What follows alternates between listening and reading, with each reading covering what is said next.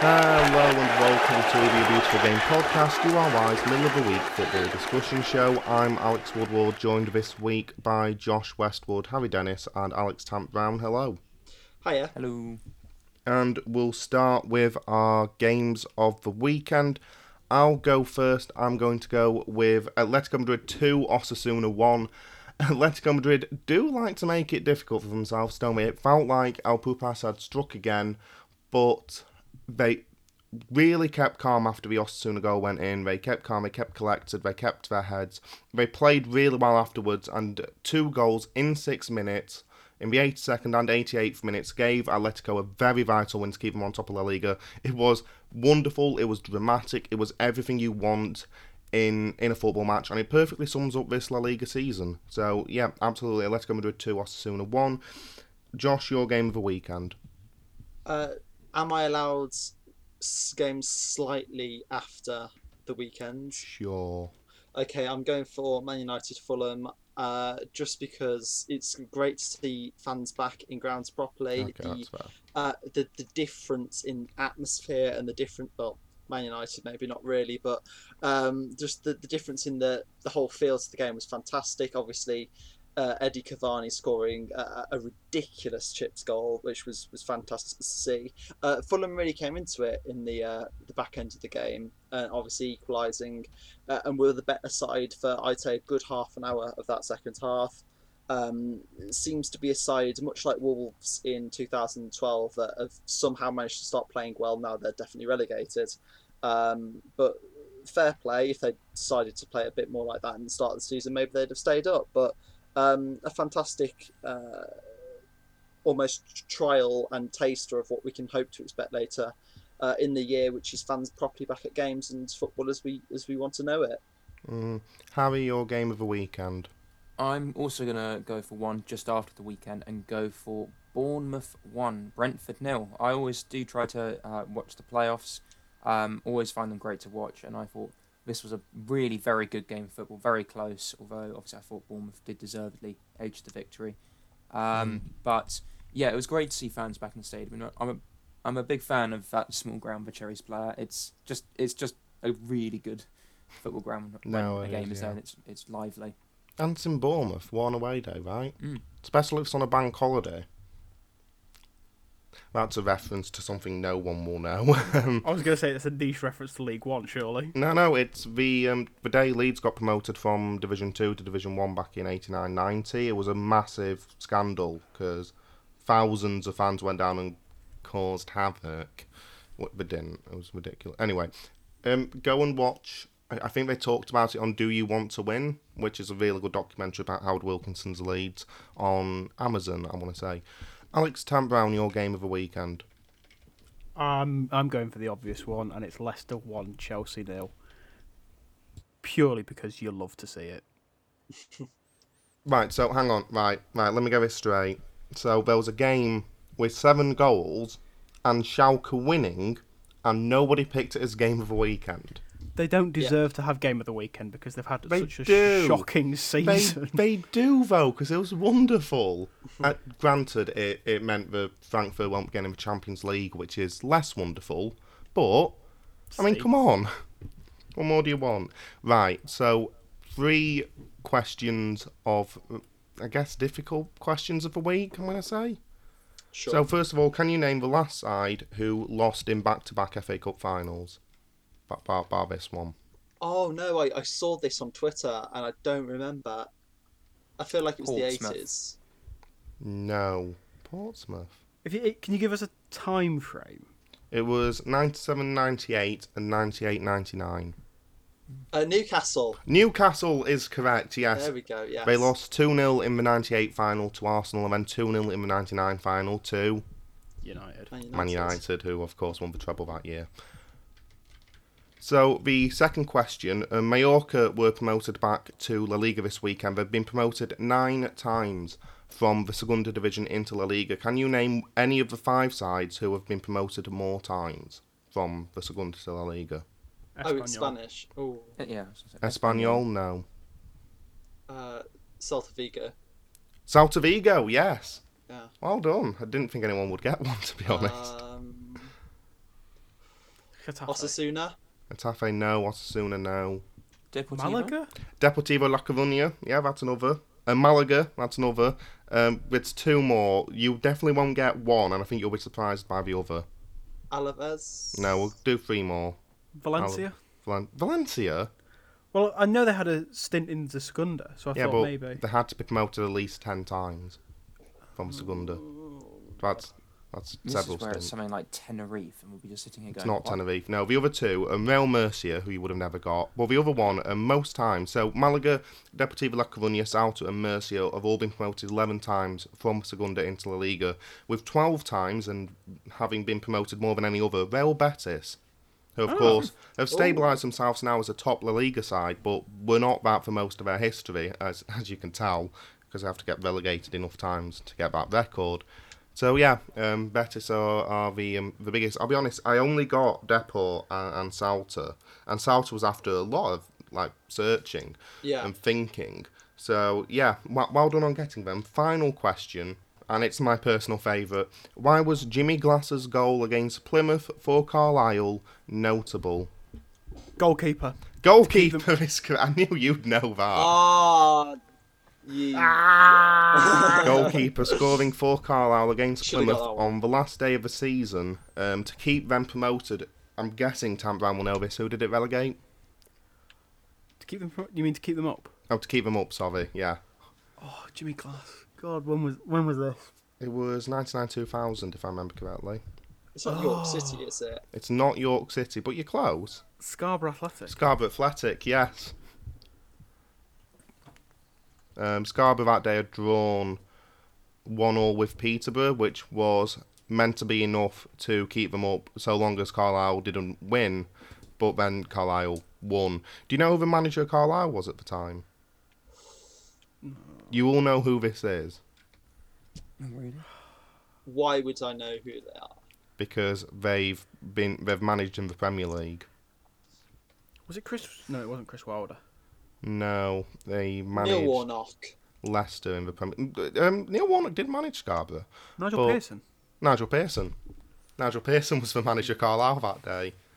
Tam Brown is absolutely on fire. Right. The reasoning behind my thinking either Chris Wilder or Nigel Pearson was I knew he was like kind of oldish, white, and with like white hair now at least. So I was there thinking, well, it's either Chris Wilder or Nigel Pearson. Yeah. So if you want to, there's a great video on Sky Sports Football's YouTube channel about the Jimmy Glass goal. I would really recommend it. It's about 25 minutes long. It's really good. And I think Nigel Pearson it features in that quite heavily talking about it. So yeah, I really recommend it. Anyway, so we're going to go into our cup final reviews now, and there were two cup finals this week to talk about, the DFB Pokal and the FA Cup final. I'll be honest, I couldn't decide which one to talk about first, so I've got a coin on, it's Google, it allows you to do heads or tails, and we're just going to flip. Heads is the FA Cup final, tails is the DFB Pokal. Heads. Damn you, coin! Leicester 1, Chelsea 0. Leicester winning the FA Cup for the first time in their history, and what a strike from Jurgen Tielemans to win it. Right. Absolutely So beautiful. I was there with my I wasn't there. I was sat watching it with my girlfriend. But you could have been there. I could have been there in spirit. Who knows? No, and- like there were fans in the stadium. Yeah, I could have been there. And she's a Leicester fan, and I was supporting Leicester that day because obviously, you know, you want Leicester to beat Chelsea. And as soon as he like picks it up and is looking to like towards goal, I'm there thinking, don't do it. But as soon as the ball leaves his foot, I'm like, oh my god, what a goal! Like, Oh god, it's the Solomon De Carver thing all over again. as soon as it left his boot, I was there like, there's no way Kepa's getting to that. Yeah, no way. no. You knew immediately after it being scored that it was going to be an all-time classic FA Cup goal, especially if Leicester yeah. held on to win. It was like how when Wigan survived the multiple scares from Man City in that Ben Watson final, as soon as that Tielemans goal went in, you were just there thinking, it's written in the stars. It's written in the stars for them to win it. Yeah, absolutely. How did you feel That about the it, Harry? fact Chelsea couldn't be onside. I found an interesting fact about Chelsea's problems with offside, right? I don't know. I tweeted about it. I don't know if any of you saw it, But this season, I think it's Timo Werner. He's been offside 41 times, right? My God. He cost 47.5 million, so you've basically paid almost $1 million per offside he's been. And now that's good value for an offside. I mean, you know, Very good value. I wonder what the other players in the offside market look like. Yeah. Also, well done to VAR for calling it offside, because actually it was offside. It's a high-press decision. I saw football Twitter going mental, going, "It's not offside, it's not offside." And I'm like, he's clearly offside though. Yeah, I mean it was. I was so gutted when the ball went in, and then when they were there like, "Oh, VAR," I was there like, "Please." I was like, they're not going to overturn it because, you know, I think if you remember on A Beautiful Game, I had the theory that the universe is doing this just to spite me. Of course. Not to sound like, you know, the whole world revolves around me or anything, but It doesn't. when I saw, it's going to VAR review, I was like, this is just twisting the knife now, because it's going to go to VAR review and we'll go, no, it's onside. And then Chelsea will win in extra time, probably in the 119th minute, and then I'll be sad again. As Thiago Silva bumbles home from a corner or something. Yeah. No, actually, it'll be like the Champions League final. They'll just Real Madrid Atletico. They'll just just run away with it in extra time, and there'll be 1 minute where the match is competitive in extra time, and then suddenly, it's over. The thing is as well, right? We all talk about Tielemans' strike, but when Johnny Evans went off for Leicester early in the first half, I was there thinking, oh gosh, okay, this isn't great. I know you're allowed 5 substitutions in the FA Cup final, which is quite a nice quirk. But Fofana and Soyuncu had immense games at the back.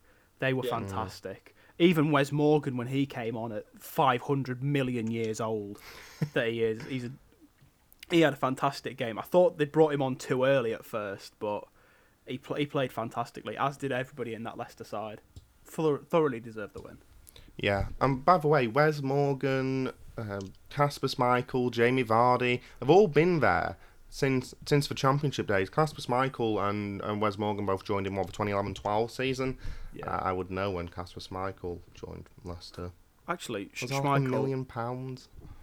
Something like that. Schmeichel made 2 fantastic saves as well. He was unbelievable. Like, Chelsea had so many opportunities where we could have scored, and Schmeichel saved it. That Mason Mount volley. That I genuinely thought, how has he saved that? It was a fantastic save. Yeah. Let's just gush about Leicester. Yeah, also, it was lovely to see at the end of the game how much the chairman cared. Oh God, yes. That's the kind of man you want to run your football club. Yeah, absolutely. You can't hate Leicester. You can't. I was so envious. I'm so envious seeing the footage of him, and he so obviously cared, and the players were coming round and you know, encouraging him to take the trophy and giving him hugs and everything. You just see it's so involved, and then you look at the owners that me and Alex have got, and you just despair, don't you? Yeah. Even the new signings have a connection and a bond with the owner, and it just speaks absolute volumes as to how well run that club has been. And it just shows you don't have to throw money at it, i.e. Daniel Levy, to become a successful football club. Yeah, absolutely. And they don't really have any truly heated rivalries anyway, so it's not like anyone would sat there going, oh, I'm really sad Leicester have won the FA Cup, which I don't think would have happened if, you know... Chelsea fans. Yeah, well, apart from Chelsea fans, fair enough. The thing is, as well, I don't understand how Chelsea were... I know this is going a bit off tangent. I don't know how they were more fired up for that league game than the FA Cup final. Yeah. That really irked me. I was there like, well, why have you decided to turn up for this one? But guys, Champions League football, are they? Who cares? Leicester are FA Cup champions. Yeah, I mean, I'd rather have a cup because you don't get to run around with a trophy saying 4th placed in Premier League. Boy, we had that trophy for years. I was going to say. Reigning 4th place champions. I'd rather... You'll never sing that. Congratulations to Leicester City for winning the FA Cup. Let's go on then to the DFB Pokal final. Borussia Dortmund 4, Rasenballsport Leipzig 1. I think we're all happy with this outcome as well. Yeah. Yes, the most hilarious part was seeing Jude Bellingham on his Instagram afterwards with a picture of him with the trophy. I think with the caption going from relegation scraps to this, and then you just think this is the guy who Birmingham City retired a number for. I mean, and he's won the DFB Pokal, but you've got to retire his number, right? If he's when winning. St Andrews being renamed the Jude Bellingham Arena, crying out loud. God forbid if Borussia Dortmund actually win the Bundesliga. Birmingham will not be called Birmingham anymore. It'll be called Bellinghamshire. Let's go to the game between Leeds and West Brom at the Lewis Cook Arena.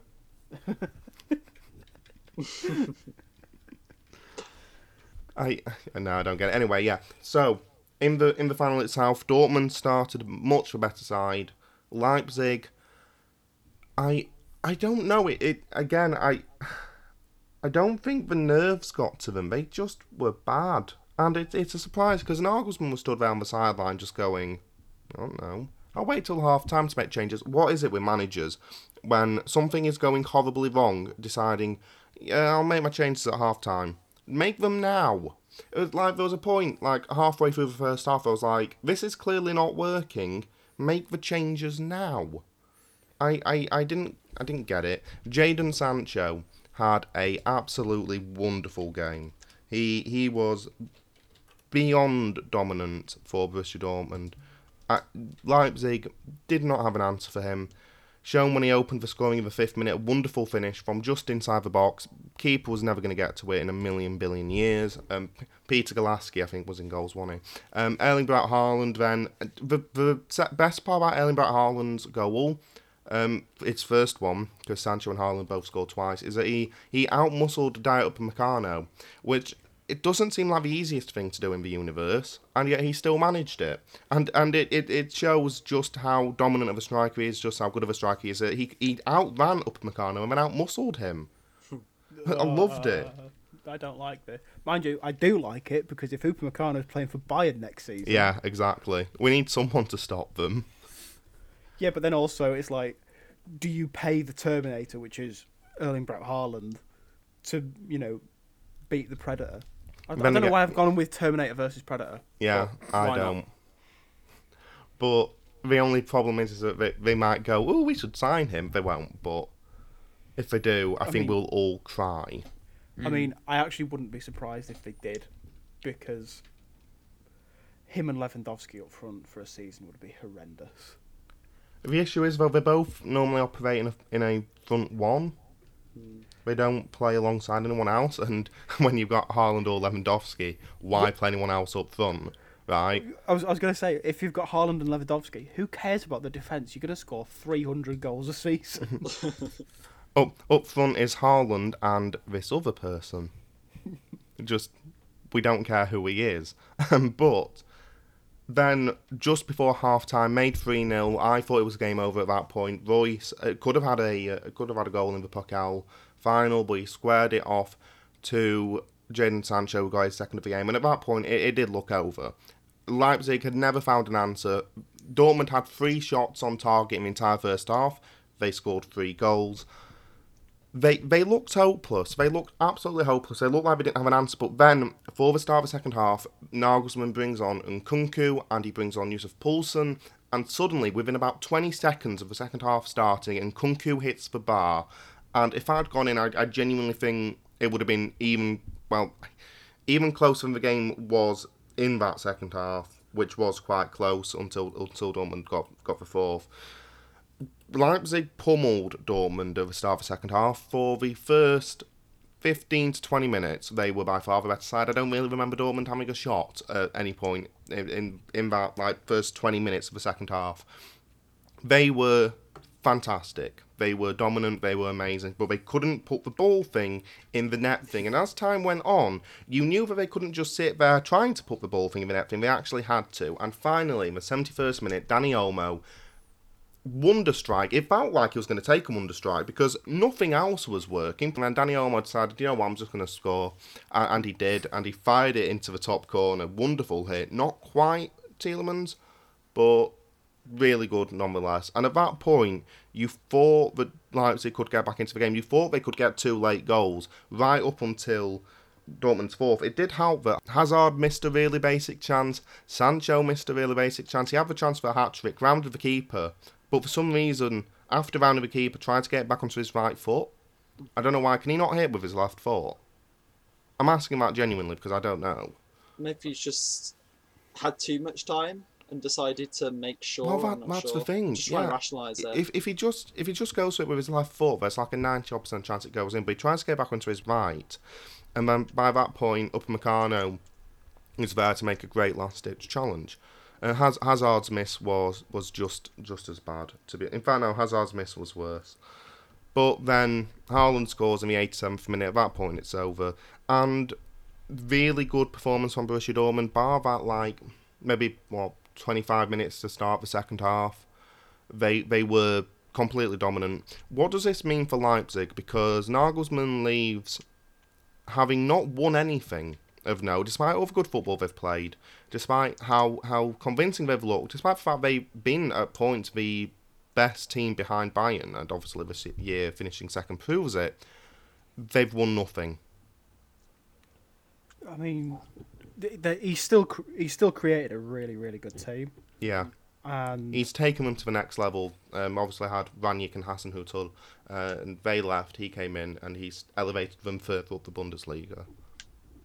But it feels like, you had all them really good players, and of course there's still a lot of good players left. Upamecano leaving isn't, the thing that's going to kill them off, but despite what some fans in Germany would want, and some fans around the world would want. But it feels like this was a really good opportunity missed, and it feels like it's going to take a while to get them back to this level. That's fair. Because Jesse March, he is good, it's really good, but it's going to take him a while to get to Nagelsmann's levels. We'll say this now in the Beautiful Game podcast. Curse will come in, and Jesse March will lead Leipzig to the title. It does feel a little bit like that. Not everything seemed to fall into place for Leipzig in a way with the manager situation. They were playing some fantastic football, and you did kind of think if you're gonna do something, you have to do it now. And the fact that hasn't happened really, they haven't really got anything to show for it apart from some good accolades. Oh, when's it going to come around again? I'm not sure it's anytime soon. The thing is as well, Nagelsmann, I'll be honest, I think his weakness is he doesn't know how to cope with big games at the moment. The game against Bayern, where the title was on the line early in the year, he completely fluffed for tactics. He fluffed for tactics to start this game. It was only in the second half where he made necessary correct changes that improved the game. I would argue he did the same against Bayern, but it was too little too late back then. He's never beaten Dortmund during his time there. He's never beaten Bayern. He cannot cope against the big sides at the moment. I don't know why. Because he's got the players, and he's a good enough manager, but he never seems to be able to do it. Meanwhile, then, for Borussia Dortmund, Marco Rose coming in this year. I sort of said, I wrote an article about the Pokal final. I said it would have been almost criminal if this... Obviously, we don't know what's going to happen in the summer with Haaland and Sancho. It would have been criminal if the Haaland, Sancho, Reina, Bellingham, whatever you want to call them, Dortmund, didn't win something. At least something, that one thing, so you have that memory. You have the picture of Marco Reus holding up the trophy triumphantly with all these fantastic players around him celebrating. You have Edin Terzić, the lifelong Dortmund fan, who was at the 2012 final as a fan, and at the 2017 final, and loves the club, holding the trophy triumphantly. It would have felt criminal if this side hadn't won something, and they finally did. They have, at least, if it does all go wrong and they leave, which please don't, then they have closure on that time. They have that trophy. They'll always have 2021. Yeah, you're quite right. But I've got a feeling that this team has at least got one season to prove themselves. I really hope so. I don't think any of them will leave this summer. And by all accounts, Bellingham is loving life in Dortmund. I mean, why wouldn't you? I mean, as is Reina. Yeah. I would love to see them win the Bundesliga together. And I think if they stay together and keep improving with a declining Bayern squad due to age, they're never going to decline. Lewandowski's going to play into his mid-60s and score 60 goals in that season because it's inevitable. But it feels like they could really challenge to be one of the better sides in Europe, not just in Germany, but in Europe, So it would be really nice for Edin Terzić. He had the chance to lift the Pokal as a Dortmund manager. How special was this for him? Extremely special, being a Dortmund fan, going to that 2012 final, going to that 2017 final. He is Dortmund through and through, and I know we'll get onto him later on in the podcast. Yeah, just so nice though to see the moment where he lifted the trophy. I just, my heart melted watching him lift it, because it was truly special. The moment as well, Lucas Piszczek, obviously leaving Dortmund at the end of this year to go back to his hometown club that I am not going to attempt to pronounce because it's in Poland. He's going out with a bang as well. He was lifted by, like when they throw, the whole squad threw him up in the air. Find the picture of it at the Bundesliga's account up, because that was quite nice as well. But yeah, many congratulations to Borussia Dortmund. They've won their 5th DFB Pokal. And also find the picture online of Edin Terzić at the 2012 final. Just go and look at it. We'll talk about it later, but go and look at it. Right, okay, let's go into the Premier League then, and let's start with the Friday fixture. Newcastle 3, Manchester City 4. I don't get it. Newcastle challenge, hold on to a lead. I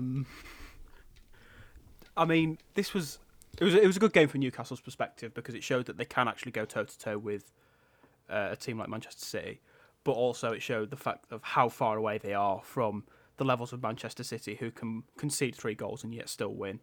I think the shining light for Newcastle has been Joe Willock, who has been absolutely fantastic since joining them on loan. And after scoring again, was it Tuesday night?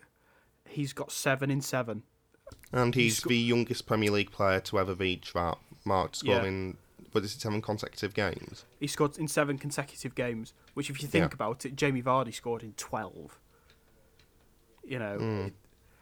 And he scored more goals than Arsenal's whole midfield combined, which just begs the question: why the hell did we let him out on loan when we're basically needing an attacking midfielder like him? But you got Emile Smith-Rowe. Those two in the same team would be unreal. And we've got to ask the obvious question: is Scott Carson the best keeper in the world? Yes. Yes. Yeah. Modern. You can tell he's really liked in that Man City squad, because they all came up to him after the game, congratulating him and celebrating with him. He's clearly turned into like a leader, not a leader of that team per se, but a good locker room voice, a good person to have around the team. Yeah, which is weird, seeing the whole squad going up to a goalkeeper, congratulating him after conceding 3 goals to Newcastle. Yeah. But it's nice. It's nice. So nice. It's so nice. He ended up not being the biggest goalkeeping story of the week, because West Brom 1, Liverpool 2.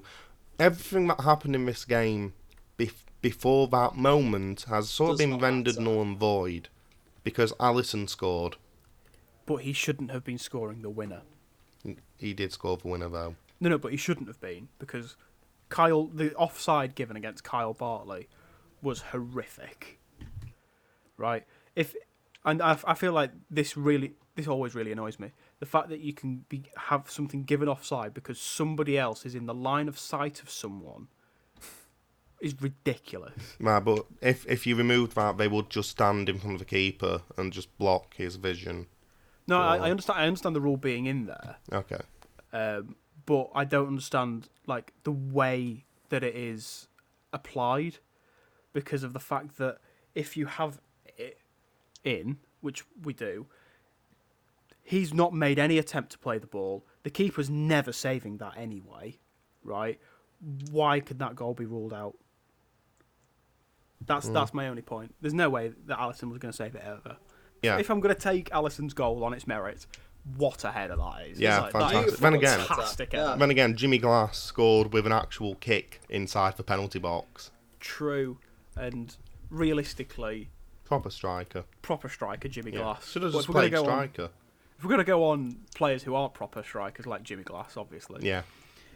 Alisson's wonder header is better than anything Timo Werner's done this season. That's fair. He's also scored as many goals as Thiago. He's scored as many goals as Willian. But Willian. lads, Thiago sets the tempo. But he set the tempo. He's brought that winning culture into Liverpool that we didn't have before. Okay, let's move on then. Everton 0, Sheffield United 1. Daniel Jebison getting his first goal for Sheffield United. They've won a game of football. No, surely not. Fair play to him, by the way. He did cost me my place in the last man standing, which is now down to 2 people after he scored his goal. And it's lovely to see him getting his first professional goal in a week of what was a lot of first professional goals, actually. All of them at Schalke.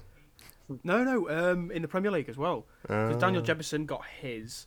I think it was a ploy. I know it was a ploy by Sheffield United to get him to stay. The fact that he's been playing so much in the recent weeks, but he took it with aplomb. I mean, I guess that keeps Everton's very, very faint hopes of Europe alive.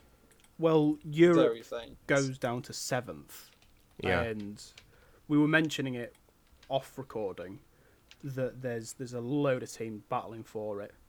Spurs, Everton, and Arsenal battling for that 7th Europa Conference League spot. Spurs playing Leicester away on the final day, Everton playing Man City away on the final day, and Arsenal playing Brighton at home on the final day. All within a point of each other. It's all to play for.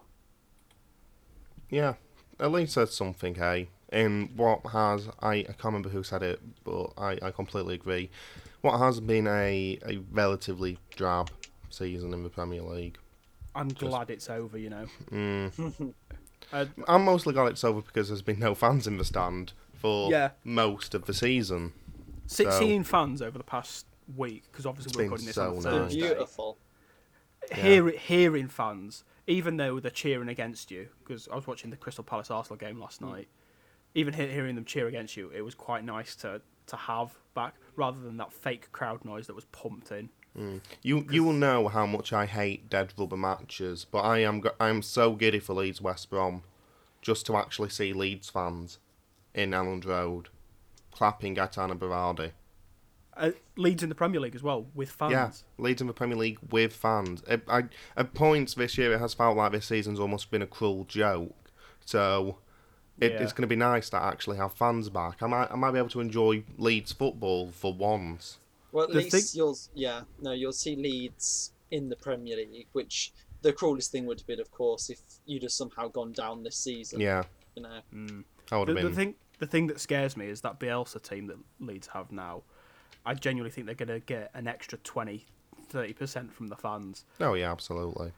And if they qualify for Europe next year, Elland Road is going to be a horrendous place to go. Mental, absolutely mental. But guys, remember, Leeds burnt out. They've burnt out at the end of the season. It's not like they've won. How many in the last 10? Yeah, let's just have a look at the Premier League form table to see how burnt out they are. First, Leeds. Okay, never mind. Yeah.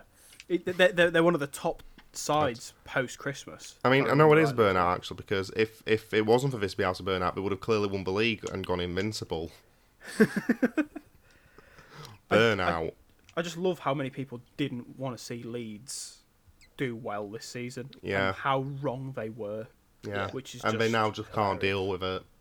There's been a guy on Twitter who's been retweeting all of this. Leeds are going to go down, stuff, which is just so funny and perfect. I've loved every second of it. And by the way, beating Brexit FC in Burnley 4-0 this weekend. Oh yeah, yes. that was lovely to see. And then actually having fans. And then Patrick Bamford taunting fans at Southampton. Honestly, watching Leeds this year has been an actual joy. It's been a pleasure, yeah.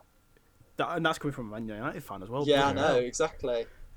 Do we need to call for help, Josh? I think you need to call for help because Leeds are actually the most liked team in the Premier League. It's so strange. I don't get it. It's purely because they play the sauciest football, and it's just beautiful football. Yeah, it does still sometimes feel like a cruel joke. You can't watch it. Ha ha ha. Shut up. Brighton 3, Manchester City 2. Okay. I love that they tweeted out after the game, but look at the XG. Does towels run their accounts? Or... Clearly. There would be essays about XG going up on Brighton's Twitter account if it was run by towels. Thing is, though, right? What is it with Brighton and only starting to play relatively well when it doesn't matter? Like, where were this Brighton at the start of the season that could hit a barn door? Anyway. But hey, thank God we're now doing it during meaningless football. Yeah. Right, a battle for Europe has waged on. Chelsea 2, Leicester City 1, Burnley 0, Liverpool 3. I don't think Alisson scored. I didn't. No. What it means is that Leicester are out of the Champions League places for the first time all year. They're going to be shocked when they find out it actually matters where you are after match day 38, not before. I'd still consider it a successful season for Leicester, it has, absolutely. for the fact that they've won the FA Cup. But you've got to think about surely you'd have wanted to have finished in the top 4 and got that Champions League place. But probably still won't. can. Chelsea are away at Aston Villa, Leicester at home to Tottenham, and then Liverpool are at home to Crystal Palace. So they're going to need a favour from. It would be quite funny in Roy Hodgson's last game for him to knock out Liverpool. That would be quite. You'd funny. love to see it. There's so many storylines going on this final day. But there's not. There is. There's not. There's a battle for Europe, and that's it. Exactly. Come on. Exactly. But there have been better last days, like most of them. Big Y stopping Liverpool. Though that would be hilarious and perfect. Harry Kane finishing 9th. There's more riding on this final day of the Premier League than there has been in several years, I reckon. Hang on. No, there was an actual relegation battle last year. This is like one of the least impactful last days of the season of all time. Any battle against relegation though is more important than a battle for Europe. It just is. Anyway, this is until Leeds are in 5th. Then it's the most game 38 important. next season. All dead rubber matches are boring and meaningless unless they have Leeds in them. They're super important, obviously. An actual, I guess it's a dead rubber game to mention, but I do want to mention Crystal Palace 1, Arsenal 3. Both sides gave a guard of honour to Roy Hodgson before the match. He walked out as Crystal Palace fans chanted he's one of our own. I'm not a fan of Roy Hodgson's style of football, but he's had a really successful career in football and he deserved that send-off. He's been phenomenal. It was a class act to see it, and I was quite proud that it was my team that were there clapping him onto the pitch. Yeah. Because he fully deserves it after his years and years and years of management. Because I know he always has that Iceland game written into his every biography, but he's managed Inter Milan. He's been a fantastic manager, and to do it so consistently throughout so many years he's done it. I do believe even worse than that for me is the telling Roberto Carlos he couldn't play left back. Maybe that gave him the motivation to be the best left back in the world. Yeah, secretly genius, always thinking, our boy. He's always thinking. So, apparently, Harry Kane wants to leave Tottenham. Apparently. No. Oh, yeah. Get in. I can like him if he leaves Tottenham. Yeah, where do you expect him to go and where do you want him to go? City. You want him to go to City? You want him to go to City? Hear me out, right? City are a fantastic football team. As much as I hate the fact that they win so All the much. things. Just all of the things. Yeah, but I would love to see this City team go to the next level and just what's the next level? Jesus. and be comparable to that Barcelona Hear side. Hear me out. And Manchester City record the 3rd undefeated season in the history of English football.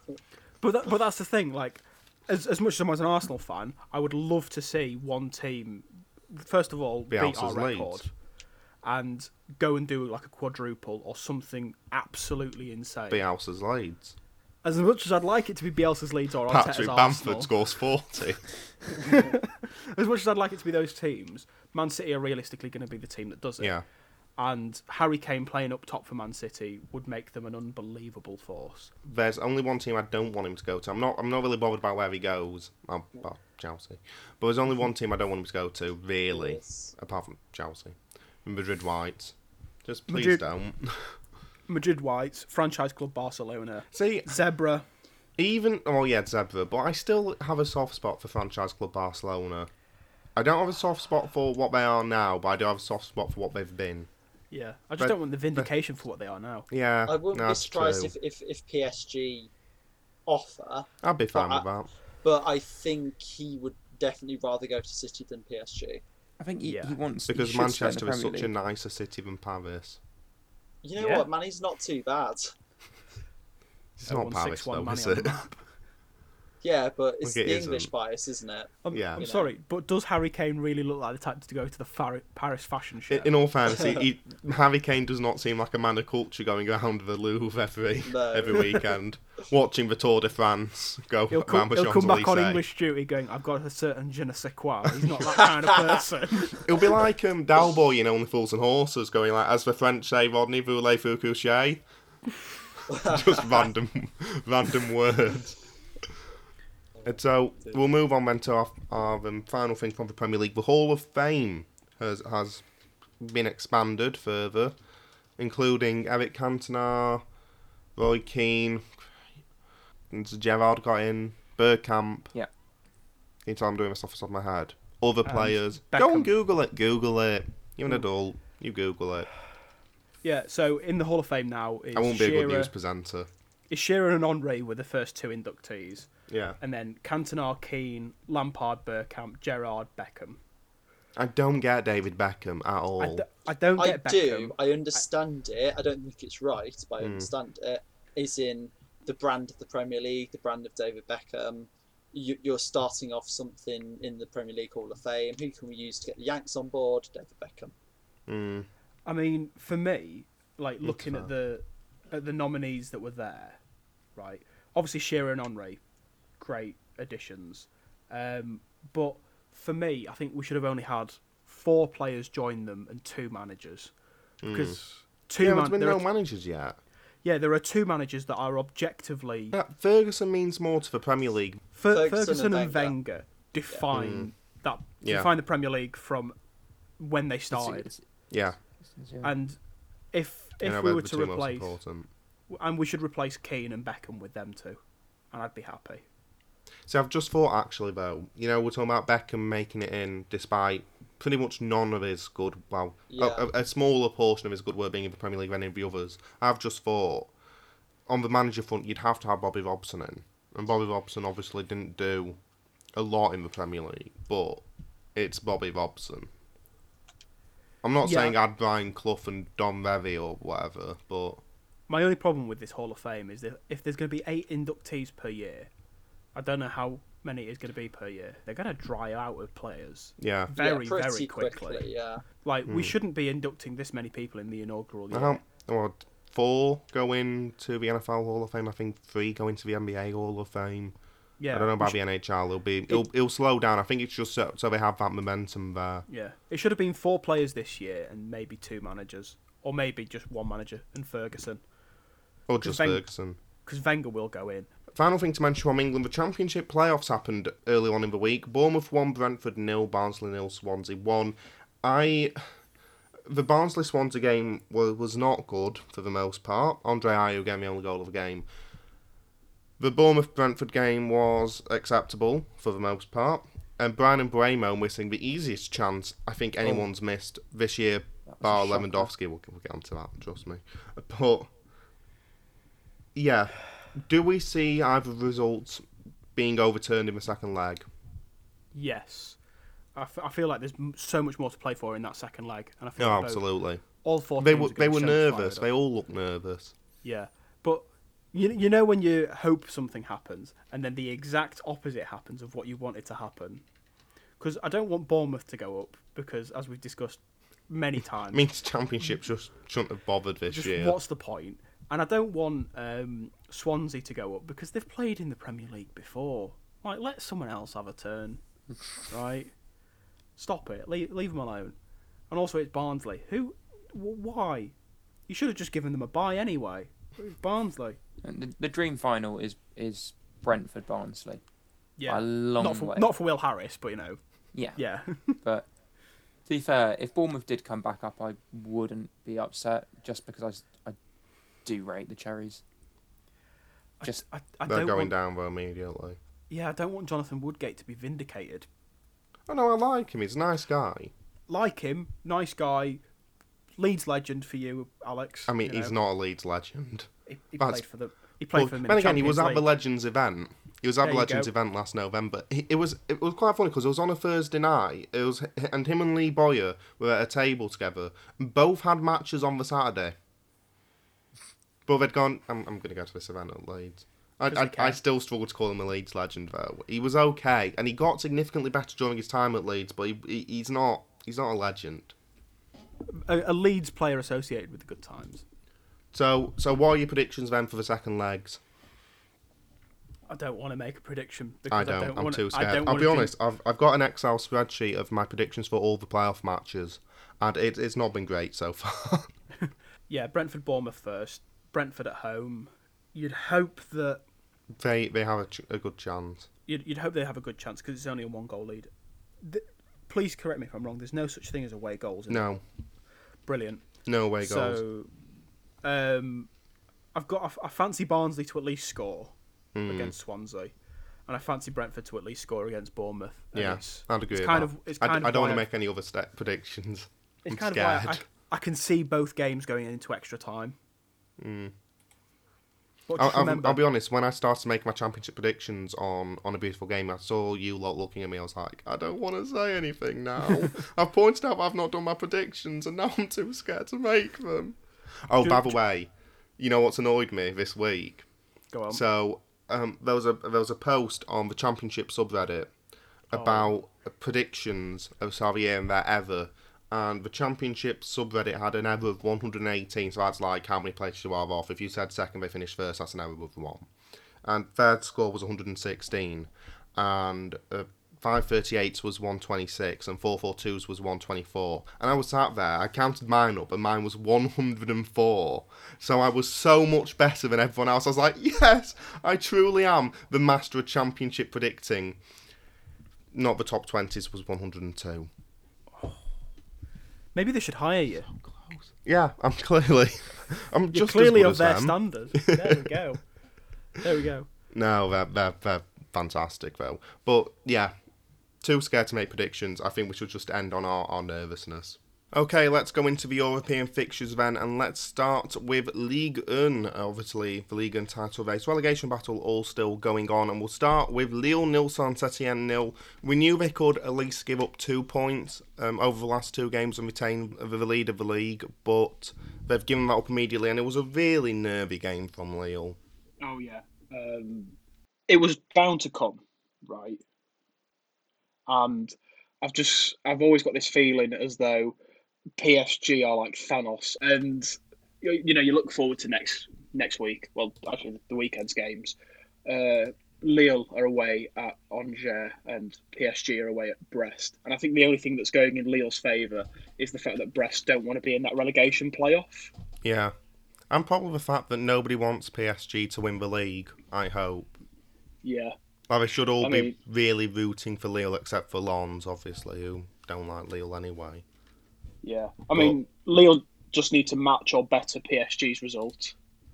So, please do so. Our fingers are crossed for you, Lille. They did wake up towards the end of the game. From the 80th minute on, they were phenomenal. And there was that free kick. I can't remember who took it. It might have been Yilmaz. But was saved by Green in the goals. I think is it called Etienne Green? Yeah. Etienne for Etienne. It's fantastic. And his last name is Green, and they play in green. Yeah, and they play in green. He was born to play for Saint-Etienne, clearly. But yeah, he wonderful save to flick it onto the post.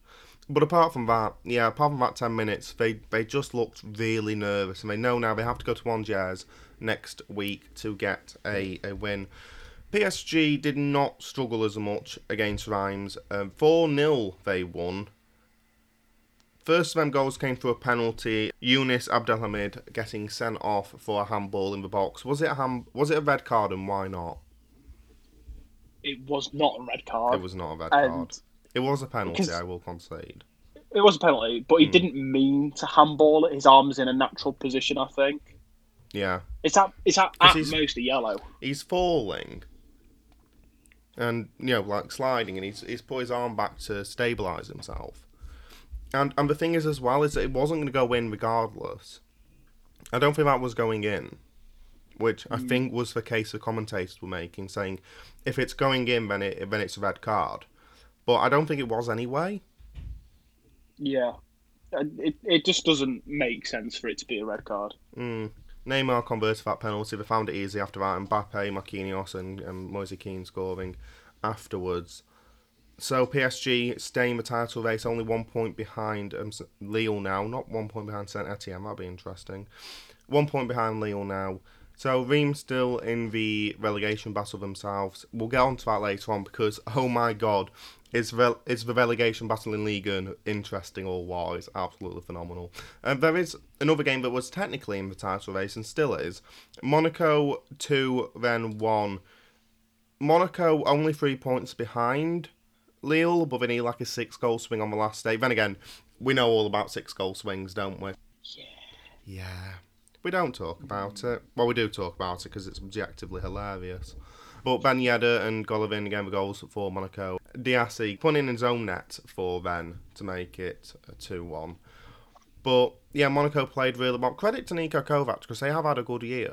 And to be in the title race entering the last game of the season, I don't think anyone would have said that at the start of the season. So it's a fair play to him.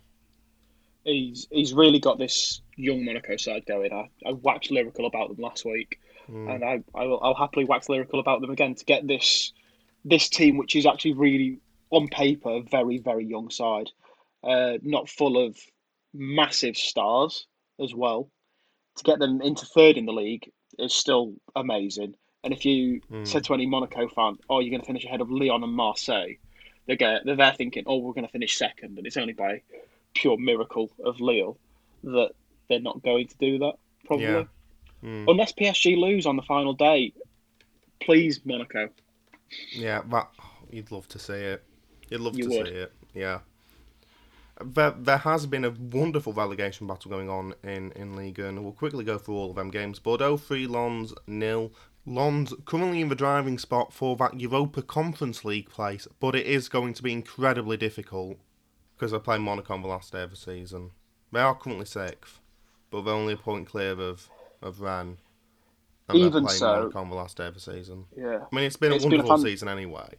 Yeah. I only say for Lens because Loic Bade has been their standout and breakthrough star this season.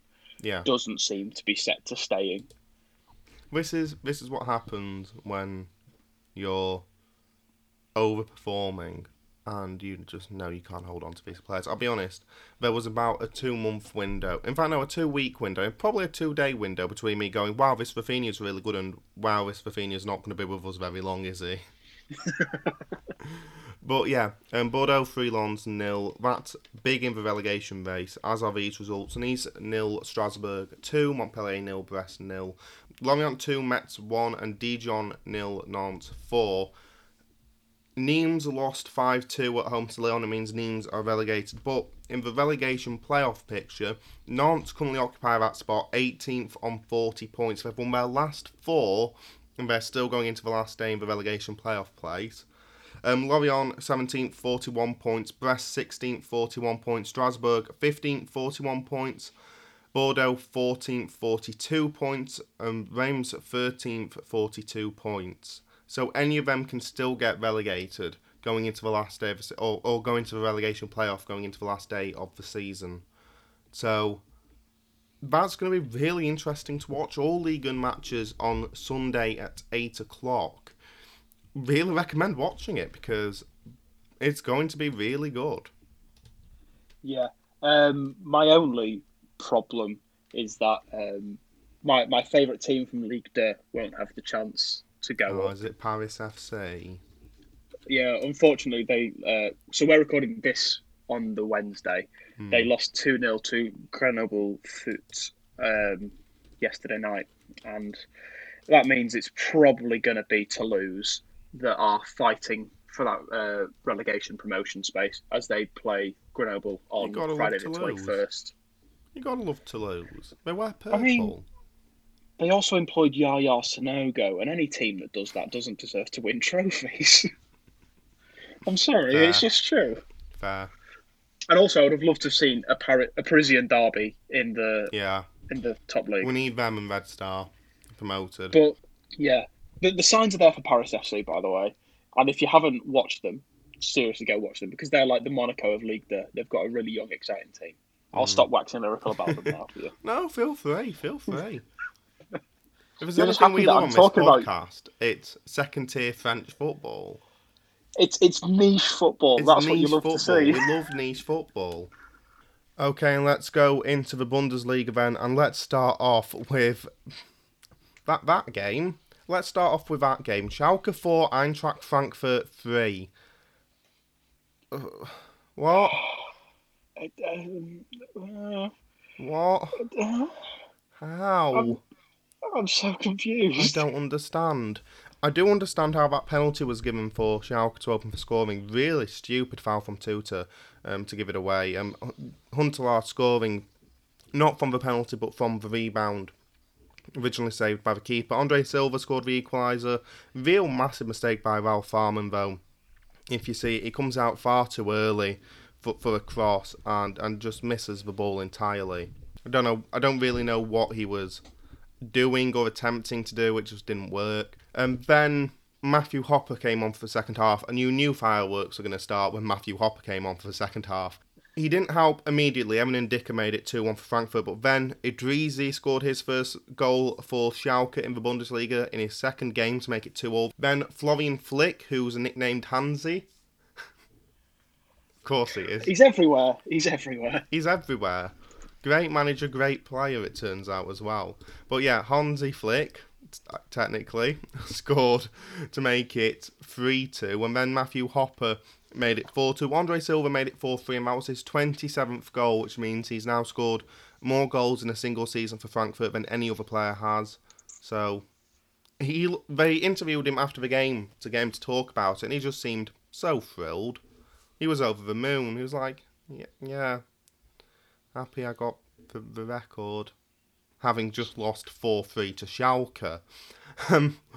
But I've got to say, over the last few weeks, Schalke have been putting in a lot of their youngsters who have been coming through their academy, and it's been working. They've looked optimistic, they've looked hungry, they've looked determined, they've looked, unlike anything we've seen from Schalke this year, competent. Don't hug me. I'm scared. Schalke are doing things. Yeah, it's weird that it's taken them this long to cotton on to the fact that, oh, you know what? Maybe we should give the youngsters a chance. Yeah. Because as soon as you were looking at staring down the barrel of, what was it, 2 points from something ridiculous, from like 10 games or something, at that point you're sinking, and you're sinking quite far. Put on the kids, and you've got nothing to lose, because it was very, very evident early on that they were going down because they just weren't good enough. Do you know, I remember I wrote an article this week about when German football came back, and I remember previewing Dortmund Schalke that week back in May 2020, and Schalke was 6th in the league but had not won in their previous 7. I was like, well, I mean, they're obviously not going through a great run of form at the moment, but you feel like they're going to turn it around. No. That was, by the way, on their run to 30 games without a win. It started midway through last season, obviously, but yeah, they'll turn it around. I mean, not today. They're playing Dortmund. Dortmund can win the title still. No. It was a very disappointing episode, especially because the first goal of the day in the Bundesliga was scored literally 5 seconds after we went off the air. So I'd done my conclusion. Shame we didn't have any goals today, but hopefully we'll have some next week. Until then, I'll read us in. And then 1, 2, 3, 4, 5. Oh, Haaland scored for Dortmund. Thanks, Bundesliga. Really helped us sell German football. Anyway, but yeah, they've looked really good. They've looked energetic. It gives you some more hope for the Zweite Bundesliga campaign that's to come, though maybe the exploits of another side in the Zweite Bundesliga would dampen any spirit, so we'll go into that later. For Adi Hutter and Frankfurt, he after the game he was going, well, European football of any kind is still a success for Frankfurt. I mean, it's clear now, that it's been clear for a while, that his announcement that he was leaving to go to Borussia Mönchengladbach has killed that side off. Yeah. They've just changed so much, and it's really, really weird. And it seems to be a constant theme with managerial changes in the Bundesliga this season. That as soon as it's announced, you go on a bad run of form, and then maybe you'll pick up once you kind of get over it. And Frankfurt haven't got over it yet, the fact that they're losing Adi. Yeah. There's only one, actually, that sort of bucks that trend. That's Edin Terzić. Because Dortmund got significantly better after Rosa was announced. So, yeah. Maybe they want to impress the new boss. I think they just want to do it for Edin Terzić, personally. As mentioned. Hope so. Hope so. Mainz 1, Dortmund 3. With that result, Dortmund secured Champions League qualification. The day before, Mainz had been secured of their status in the Bundesliga. There was a video of them watching the Augsburg-Werder Bremen game, which we'll get into later. And, when the second goal for Augsburg went in, they were very happy, and they were celebrating, and clearly they celebrated all through the night, and clearly the celebrations were still affecting them, because they came out, and they looked very sluggish, and I don't think that's a coincidence, I'll be honest. Sorry if you're a Mainz player, but listening to this for some reason, but they didn't look great in that first half. Susie Dent's word of the day for a couple of days ago was Thunderplump, which is a 19th century word. Actually, that would work as the title of this podcast. Thunderplump, 19th century word that means a heavy, thundery shower that seems to come from nowhere and soaks you in seconds. And this is what happened at half-time, because the game was delayed for several minutes because of a thunderstorm in the area. And it was proper chucking it down in Mainz. It was proper thunderplump weather. It was thunderplump. It was thunderplump weather if I've ever seen it. But yeah, so the game was delayed. I don't think that's why Susie Dent made it her word of the day for some reason. Unless she's a massive fan of the Bundesliga. Maybe she's listening. Hi Susie. But yeah, they were much better in the second half. Bo Svensson took that half-time break to make changes that really worked for Mainz. They were much better in the second half, but it wasn't enough. Dortmund's goals from Guerrero, Royce and Brandt giving Dortmund the win. So that secures Champions League football. And there was a point on this podcast where we said they're dead and buried. There is absolutely no chance they're going to get Champions League football. So, we've done it again. But they've really deserved it. They've been absolutely phenomenal. Our curse strikes again, but it's kind of not bad because it's Dortmund, but it's kind of bad because it's Frankfurt at the same time. I mean, at least we do actually like Dortmund, so we have that going for us. Jude Bellingham, interviewed after the game, was asked how he was going to celebrate.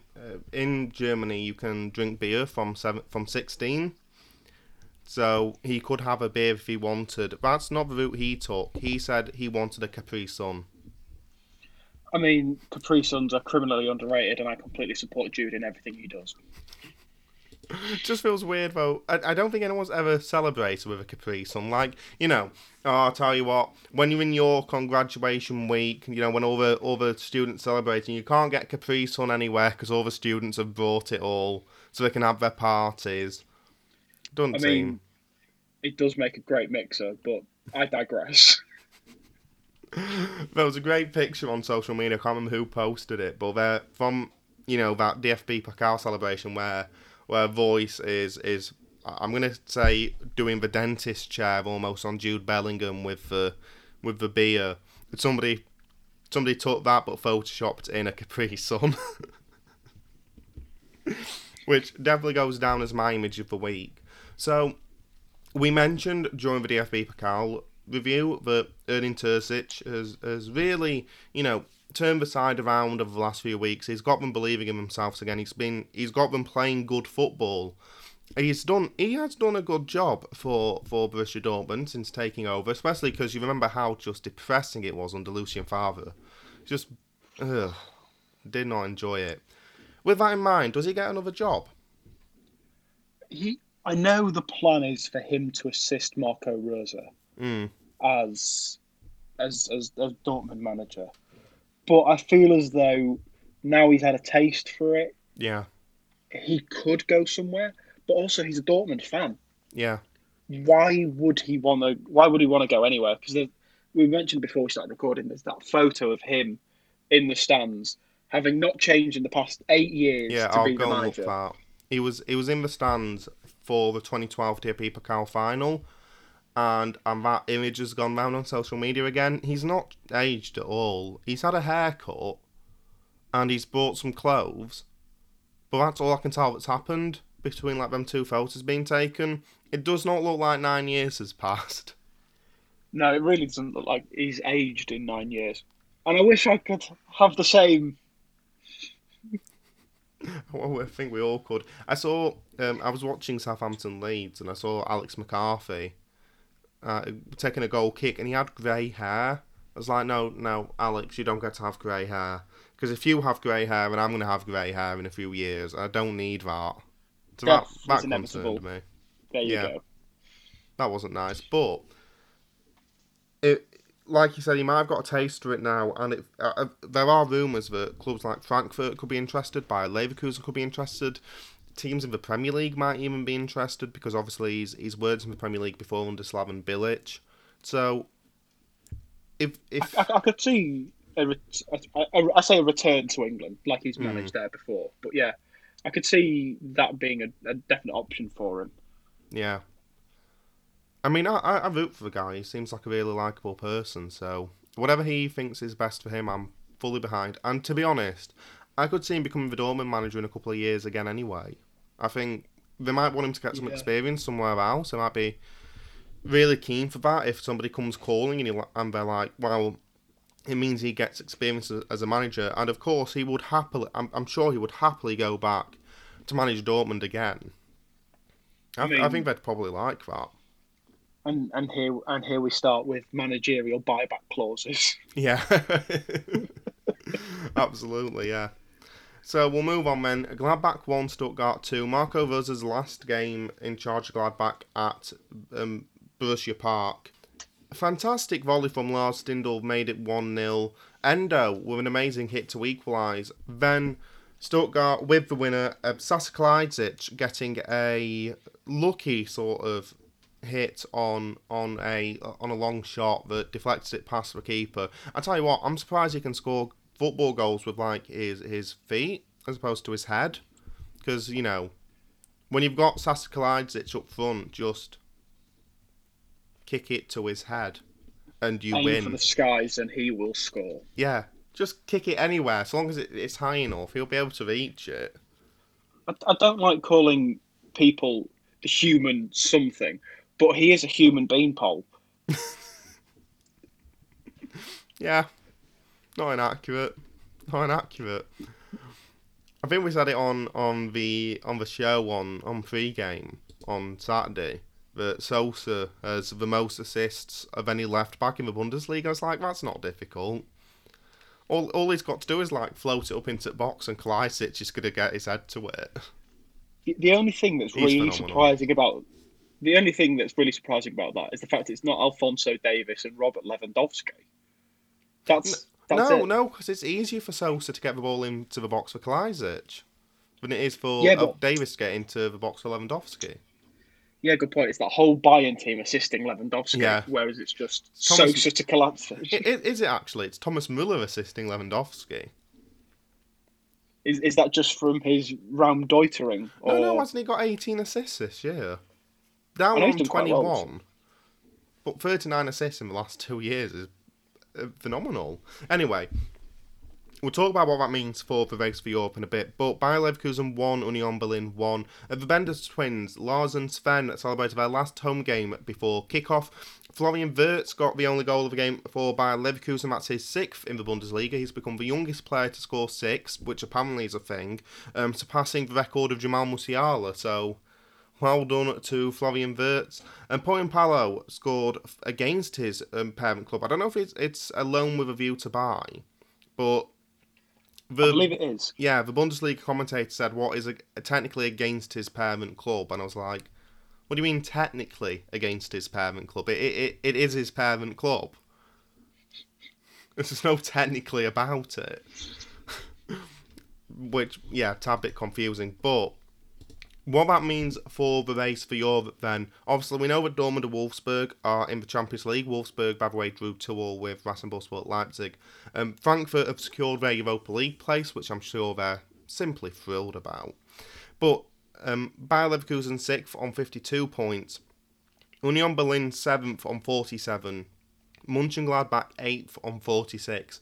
Going into the last day, Union Berlin are in the Europa Conference League spot, but they take on Leipzig on the last day of the season. Meanwhile, Mönchengladbach travel to Werder Bremen, which means they've got a significantly easier fixture. I hope that jinxes it, but it won't. But yeah.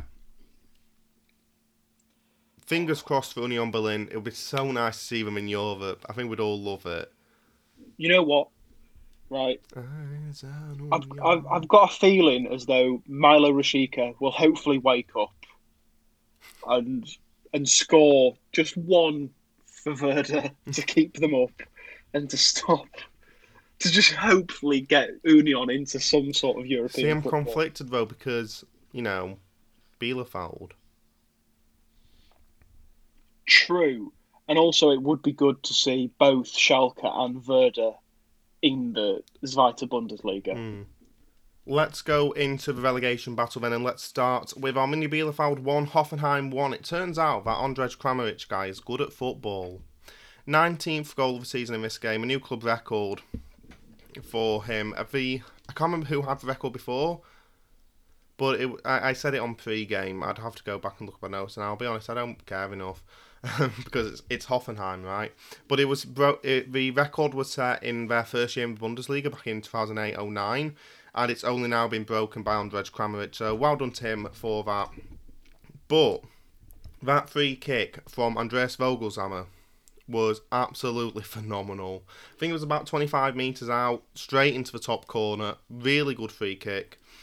That gave Arminia Bielefeld a 1-1 draw, and it means, crucially, that they're in the driving seat going into the last day of the season. Bielefeld could have easily won, but great defending from Hoffenheim did stop that. They had a few really good chances to win it, but Hoffenheim gone their way. Then again, Stefan Ortega made the best save of the day against a header from Kramaric. It was absolutely fantastic. He shouldn't have got to it at all, because at first he's going in the wrong direction, but he manages to get his arm out to tip it away.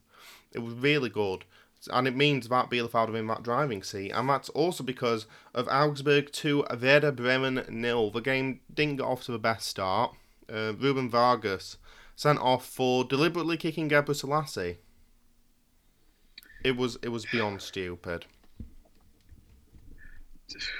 Why? He feels the challenge at first is bad, but understandable. But then he just kicks him. Just kicks him in the shin. And then he had the audacity to be surprised. Anyway, I'm still annoyed about that, I'll be honest. But, in the spirit of competition, Werder Bremen decided to go down to 10 themselves. So, that's great. Christian Gross getting sent off for a second yellow card. Again, it was a bad challenge. It wasn't like Vargas, but it was like a kick. But it was just a poorly timed challenge. That's the difference. Vargas's was a deliberate attempt just to kick a player, whereas this was a poorly timed challenge. It was absolutely correct. It was a second yellow card quite easily. And then Rani Khedira, on his last home game for Augsburg, scored his first goal for over 2 years. From a corner, Bremen cannot cope with corners. Every time there's a corner against Werder Bremen, you go, oh, good God. Oh no. Oh, this is going to go bad. And it went bad again. I don't get how they cannot defend corners. I don't get how no one in the Bundesliga can defend corners, supposedly, or in German football, because I watch a lot of St. Pauli and they can't defend corners. So, what is it with corners?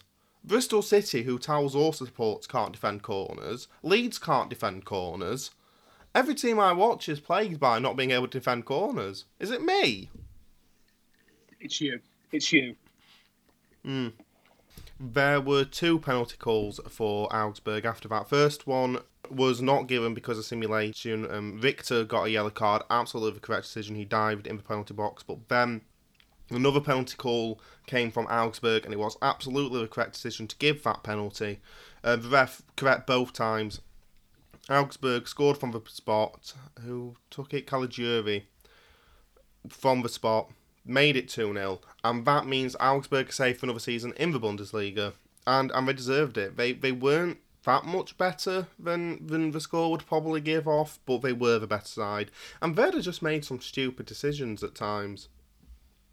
There was only really that one shot from Leandro Bissencourt that, could have gone in. Apart from that, they really weren't threatening.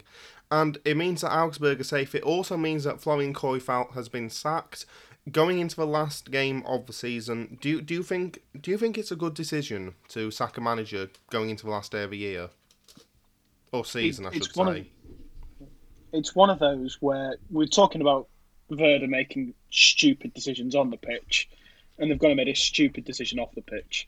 Because if he takes you into the relegation playoff, then okay, fine, you can deal with that. It's 2 games against what is supposedly a lesser side. Yeah. Or he keeps you up, and then you sack him because he's not been good enough for the season. To do this, it screams of something's gone on, right? And they've sacked him as a result of it. Yeah. But even so, it destabilises the entire team, surely. Yeah. I said on our chat that it's either 1 game too early or 5 games too late, and it really felt like that. I don't get it. I don't get why it's now. Though, they have made a good decision in who to replace him with. They've hired Thomas Schaff to be the new manager, and he is a legend at Werder Bremen. He's dedicated his entire life to the club. Made around 250 appearances for them as a player, played in the youth team, played in the second team, played around 250 games for them as a player, then had a 14-year stint as their manager. At one point, he was the longest-serving manager in the Bundesliga. So he knows Werder Bremen. He absolutely does know Werder Bremen, and he knows how to, cope with managing Werder Bremen. So 1 game left, definitely, maybe 3 games left this season to save them, to keep them in the Bundesliga. I mean, they've got the players to do it, so they absolutely have a chance. And of course, they know how to play in the playoff because they beat Heidenheim last year. Yeah, I mean, it's a sensible decision to replace Koifalt with Schaff. And as you said about it either being 5 games too late or 1 game too early. If anyone can do it, Schaff can do it. Yeah. I mean, I'm still iffy on the decision to sack him, but at least the replacement is reasonable. If they'd gone and hired Dave Hockaday, then that would have made it. And if any team in the relegation playoff can do it, can. Yeah, absolutely. Final game to mention, then. Hertha Berlin 0, Köln 0. Yeah, there are all my notes on the game. Hertha Berlin are safe for another year. Yay. Happy times. The only really interesting thing that came from this game is that Paul Dardai afterwards was on German TV being interviewed, and he had a massive cigar, to celebrate. It was absolutely... It's kind of like, I don't know if you've seen the video Guardiola celebrating with a cigar this week, but it was pretty much like that. What it means for the relegation picture in the Bundesliga is that Arminia Bielefeld are 15th, 32 points, 1 point ahead of Werder Bremen in the relegation playoff place, 16th, 31 points, and FC Köln 1 point behind them, 17th on 30 points. So it really is all to play for in the relegation picture. Arminia Bielefeld travel to Stuttgart, Werder Bremen host Borussia Mönchengladbach, and FC Köln host Schalke, which should be an easy game, but considering that Schalke have just beaten Eintracht Frankfurt 4-3, maybe not. Who knows anymore? Football is always predictable. Final game to mention then from the Bundesliga, Freiburg 2, Bayern Munich 2. Lewandowski has scored his 40th goal of the season, matching the record by Gerd Muller. He scored it from the penalty spot. 40 goals in 28 games. He's not human. He's not. Just give him the award anyway. He's done it in less games than Gerd, hasn't he? Yeah, absolutely. I think Gerd Muller used all 34 games. Lewandowski's done it in 28. It was really nice. I know we're not the biggest fans of Bayern because obviously they just win all the time. But it was so nice. They planned a guard of honour for him on the bus without him knowing. And so he scored the penalty and suddenly all the team and all the coaches lined up at the side of the pitch to give him a guard of honour. And you could see just how, he was really happy about it, really surprised. It was a really nice thing to do as well. And he had the really lovely Gerd Forever t-shirt with it stylised to look like it said 40 as well. Which was it was a really nice gesture from Lewandowski. So, well done to him. He deserves a lot of praise. And the whole team deserves a lot of praise. Because he was talking after the game and was saying, well, obviously, I couldn't have done this without my teammates. And, it's my record as much as it is theirs. And, it's a really, really nice way to look at it. He doesn't seem like one of them players. Despite all the success he's had, despite all the success he's brought to Bayern Munich, and to Borussia Dortmund back in the day, he doesn't seem like a guy who's, full of himself. So, I like humble. that. Yeah, humble. Humble despite all that success as well, which is something people can genuinely struggle with. After this podcast took off and had all the many viewers it does, I became so full of it. I didn't. He's awful. Please, stop me working with him. I'll tell you what, when I won York Sports Writer of the Year... He didn't talk to us for weeks. I was going to put, when you put that up in the chat, I was going to put who's going to win the Alex Woodward Sports Match of the Year award. So, really good day for Lewandowski until that miss. Thing is, it wasn't just that miss. There was also the miss that preceded it. That was saved. And then the miss, which was horrendous. I don't think I've ever seen him miss a chance like that. That was it. That was the easy. That might be, if you looked at all of his chances to score this year, that might be the easiest. And he missed. He's just, you know what? He's so humble. He's proved that he's human. Yeah. You love to see it, Robert. You love to see well it. Done. It turns out he's actually human. He's from this planet. We didn't even know.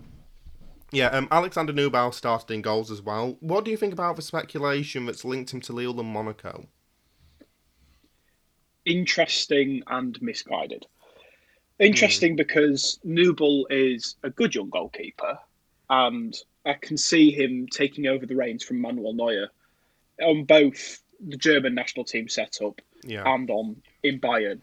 And again, that's why I think it's misguided, because surely Bayern, if they've got any sense, will keep Nubel, because Neuer can't go on forever. Oh, I think it's a loan. It's a loan, isn't it? Oh, in that case, I can understand that, because I think Neuer's only got really one more season in him. Yeah, he's been on the decline for a good few years now. Yeah, I'm pretty sure it's a loan deal that they're looking at, because I would probably argue with the big clubs in Europe. Oh, apparently Union Berlin could be trying to get him. Please, no, buy him, sell him, buy him, sell him. No, that'd be a loan.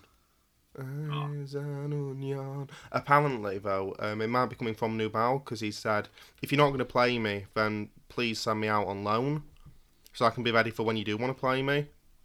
Which seems responsible. Yeah. I love that from players. Yeah, and also, like I was going to say, of all the top clubs in Europe, I would say Bayern are the best man, and it feels like they wouldn't sell him just out of nowhere, having not played him. It feels like they'd know what they've got, and they'd know it'd be better to loan him, especially with how old Neuer is. So yeah, it almost certainly is going to be a loan. Really good equaliser, by the way, from Freiburg, from Christian Günther, who I believe has been called up to the German national squad since. Robert Lewandowski, he faces Augsburg next week. Can he get his 41st, or will Reece Oxford stop him? As much as I'd love to see Reece Oxford doing well, who can stop Robert Lewandowski? That's a really good point. Robert Lewandowski can't stop Robert Lewandowski. Actually, judging on that miss, he can. Yeah, he can, but I don't think he'll want to. Yeah, that's a good Or point. maybe he just wants to respect Gerd Muller so much that he doesn't want to break the record by too much. yeah, that's absolutely You've fair. just gotta- He still wants to break it. You've still got to love his humbleness in not wanting to break the record by a mile, getting injured like he did. You know. Yeah. We was definitely stand deliberate. Robert. Tinfoil hat time. Quickly going into the Zweite Bundesliga. Nuremberg won, Bochum won. Bochum had the chance to get promoted and they would have done if they'd won, but just...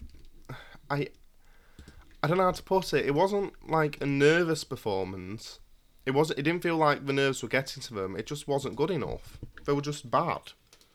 So, Nuremberg, obviously looking forward to next year. I think they've got Dieter Hecking in the background now at Nuremberg. They've been given a year to implement their plan. They've not had any pressure on them this year to bring results. So, that should hopefully work out for them. And it would be nice to see them back in the Bundesliga one day because they are the Bundesliga-sized club. But for Bochum, we'll get on to what it means for the promotion picture later, but they should have done so much better. As should have Holstein Kiel. They lost 3-2 away to Karlsruhe. Kiel did take the lead in the first half, and then, have that lead into half-time, and then it all went wrong. The defending for the first goal, which was scored by Batmaz, was very bad. Very bad. Philip Hoffmann scored twice for Karlsruhe after that. No, not the Atta.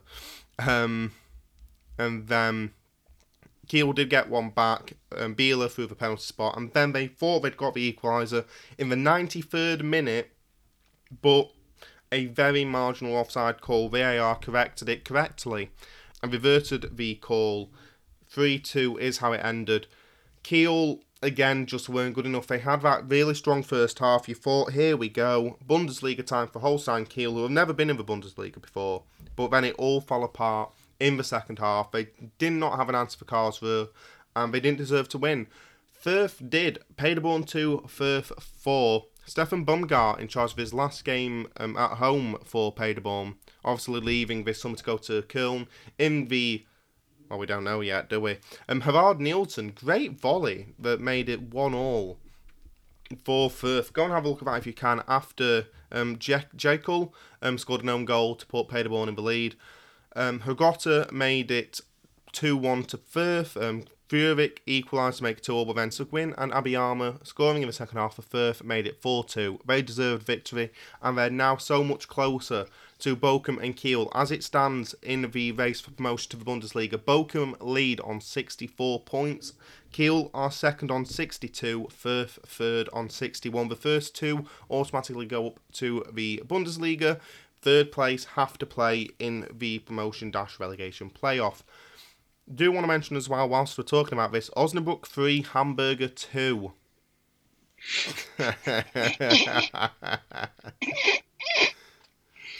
By the way, the new manager who's taken over at Hamburg, Horst Hubrecht, was sitting on a bar stool. Like, he bought his own bar stool and was sitting on it. Like, it's like the opposite of Bielsa on, like, the water cooler or on the bucket. He was sat on a bar stool instead for some reason. Don't know what that was about. But the defending from Hamburg throughout the entire game was abysmal. Absolutely abysmal. And then compounded. That third goal, scored by Mark Hader in the 84th minute.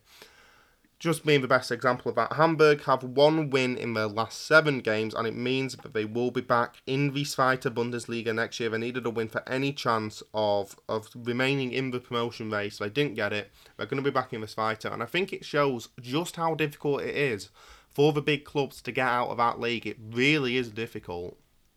Yeah, it doesn't bode well for Schalke next season. And that's what I was talking about earlier. Like, they must be looking at how Hamburg are doing and going, oh God.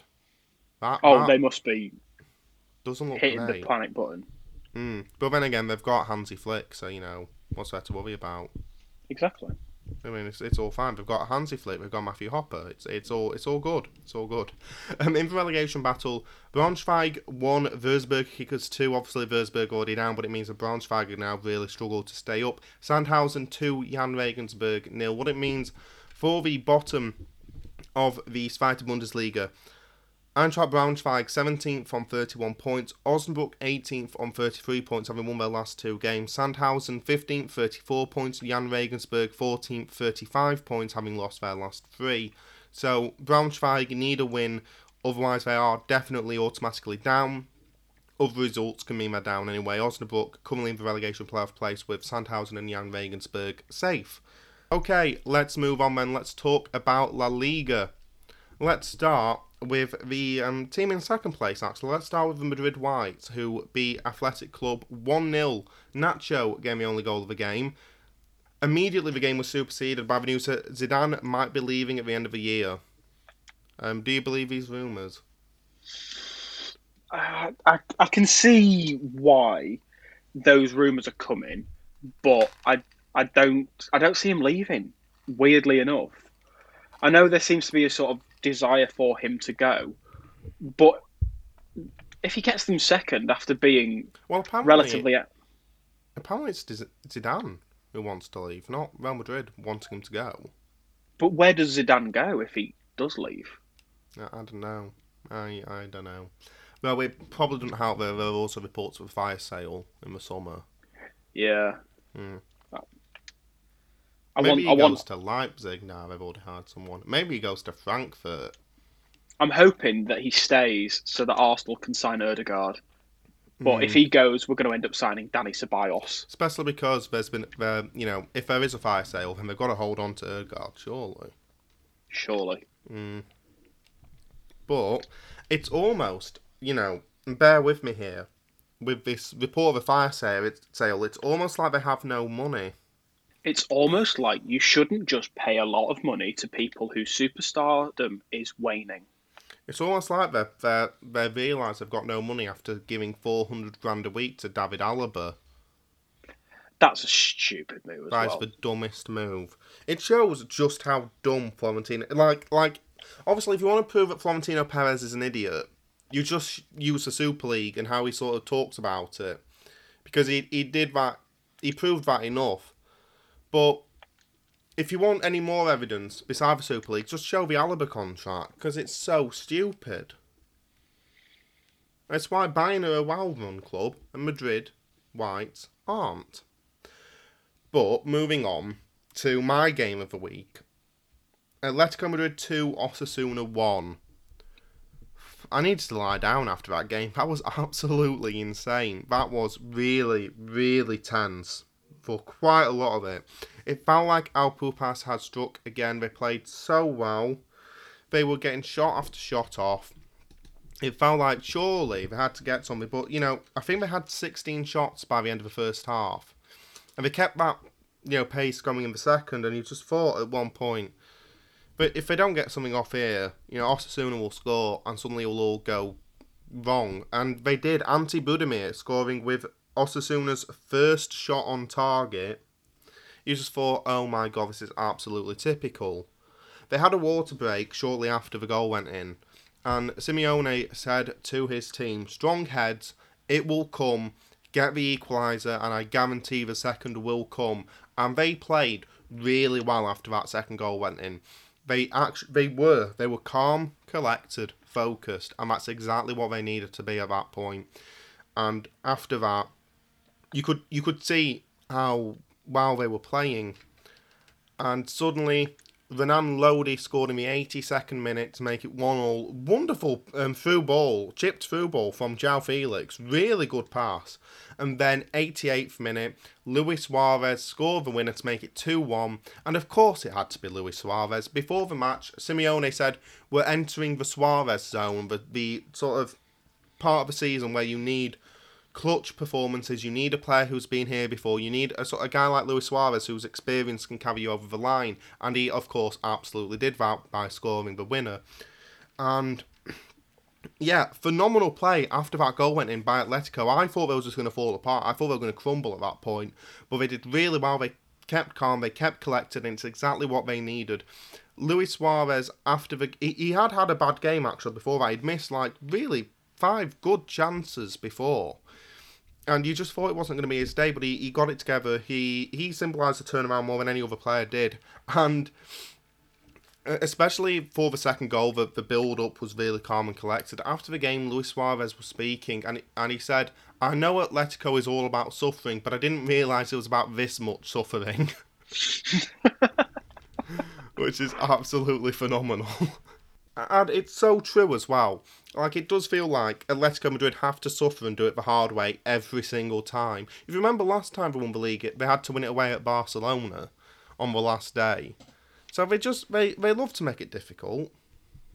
They do like to suffer for their art. It's not fun to win easy. Why would he do that? Boring.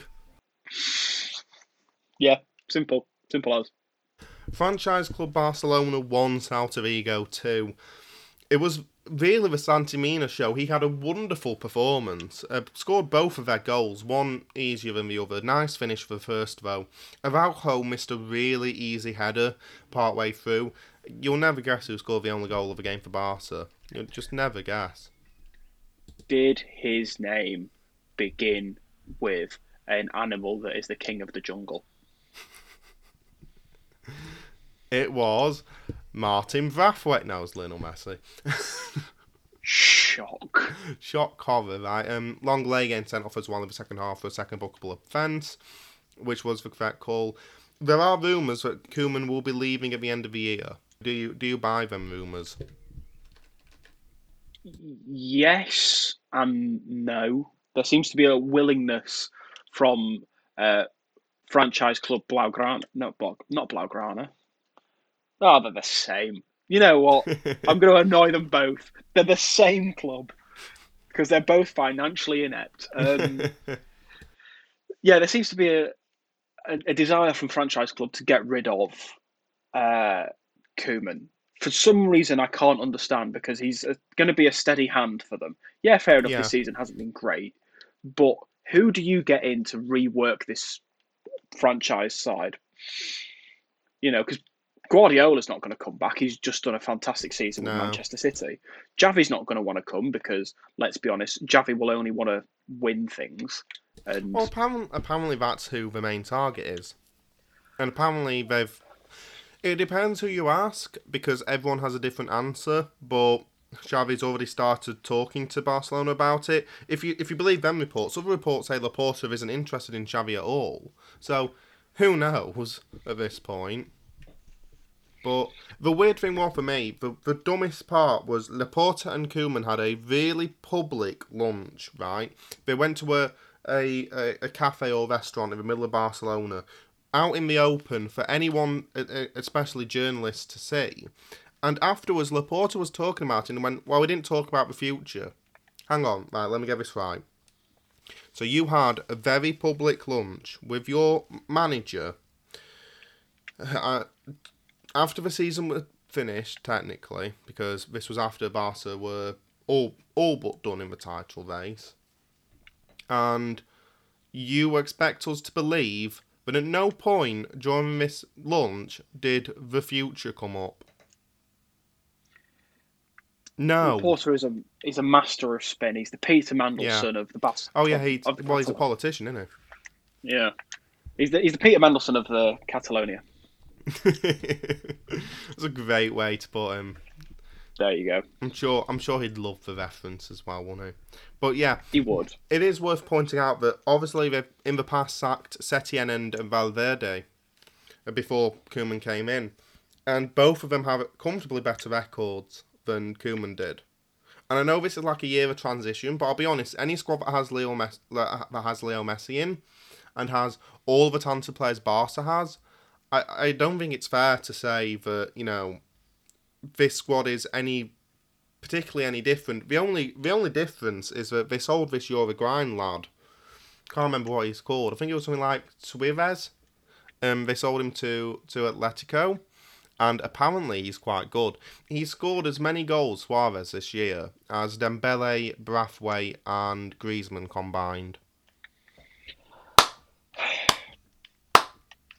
Well done. Effective management. Geniuses. I mean, just... Nothing at that club is good. I used to No. like them. I used to like franchise club Barcelona. Fun days. Anyway, right. I'm going to need to brace myself for this. Valencia 4, Eibar 1. Eibar are relegated. They can't better Elche's record. I'll be honest, I was so confused. I was like, no, they can stay up, but they can't better Elche's record on a head-to-head. So they are back in the Segunda after 7 seasons of top-flight football. Don't cry because it's over. Smile because it happened. Oh, yeah. Fantastic for Elche to stay up. They're not safe. They can't. No, Eibar. Look, Eibar. Fantastic for Eibar to stay up for as long as they did. They are the Wickham of La Liga. And I would actually argue they're more than the Wickham of La Liga. Oh, because I'm giving a comparable analysis for those who are not privy to Eibar. Although, if you're listening to this podcast, you should be privy to Eibar. Yeah, it would actually be more like Wickham in the Premier League. It would be like Wickham in the Premier League. Yeah. And you know what? They've done absolutely fantastic to even be in the league and get the results that they've got and to stay in as long as they have. And you know what? I don't see them as being one of these teams that will never come back up. I think absolutely. They've actually got the infrastructure to be there to come back up. And that's the thing, right? They've spent that time in La Liga working on the infrastructure, improving their finances. They've had really good facilities built because of that funding that they've got. And I can't remember the guy's name, but the sporting director who's leaving after 14 years said, if I have €5, I only spend 4. To sort of say, like, when, transfer money comes in, I don't spend all of it on players. And they've never done that. They've now had this mad pursuit of trying to stay in La Liga. They've always spent within their means, lived within their means, improved the club around the team as well. And it means that, they go back into Segunda with a real good chance of coming up again. They are a really good model of management. And if you were to ask me who are the best ranked clubs in the world, Eibar would most certainly be up on that list. Yeah. Definitely better than bloody Madrid Whites. They've got no stars as well, which is really important because no one's going to be wanting to go, oh, I'm too big for Eibar now that they're in the Segunda. Well, I mean, they're losing Brian Hill, which is very disappointing. True, but Hill is replaceable. I know that sounds awful, but he is. Well, I mean, he's on loan, so it's not like they have a choice either. But what do you think happens to Mendilibar? Because Mendilibar's done a wonderful job there as manager over the last few seasons. And there have been times in the past where he's had the chance to leave and hasn't. He surely gets a La Liga job. If he wants one. I was going to say, does he want it? Because I've got a feeling he'd stay to try and bring them back up because that would be his almost another crowning glory in his already perfect Eibar crown. Yeah, absolutely.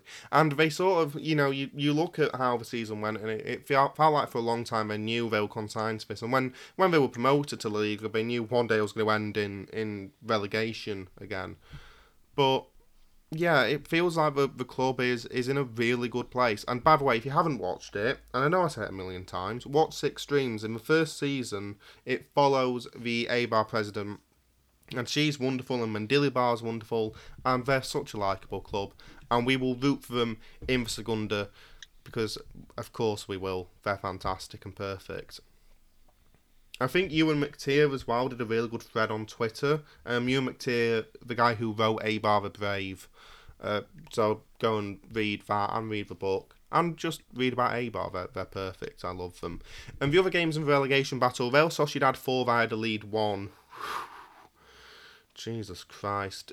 I mean, looking at Valladolid, oh my God, were they were abysmal against Sociedad.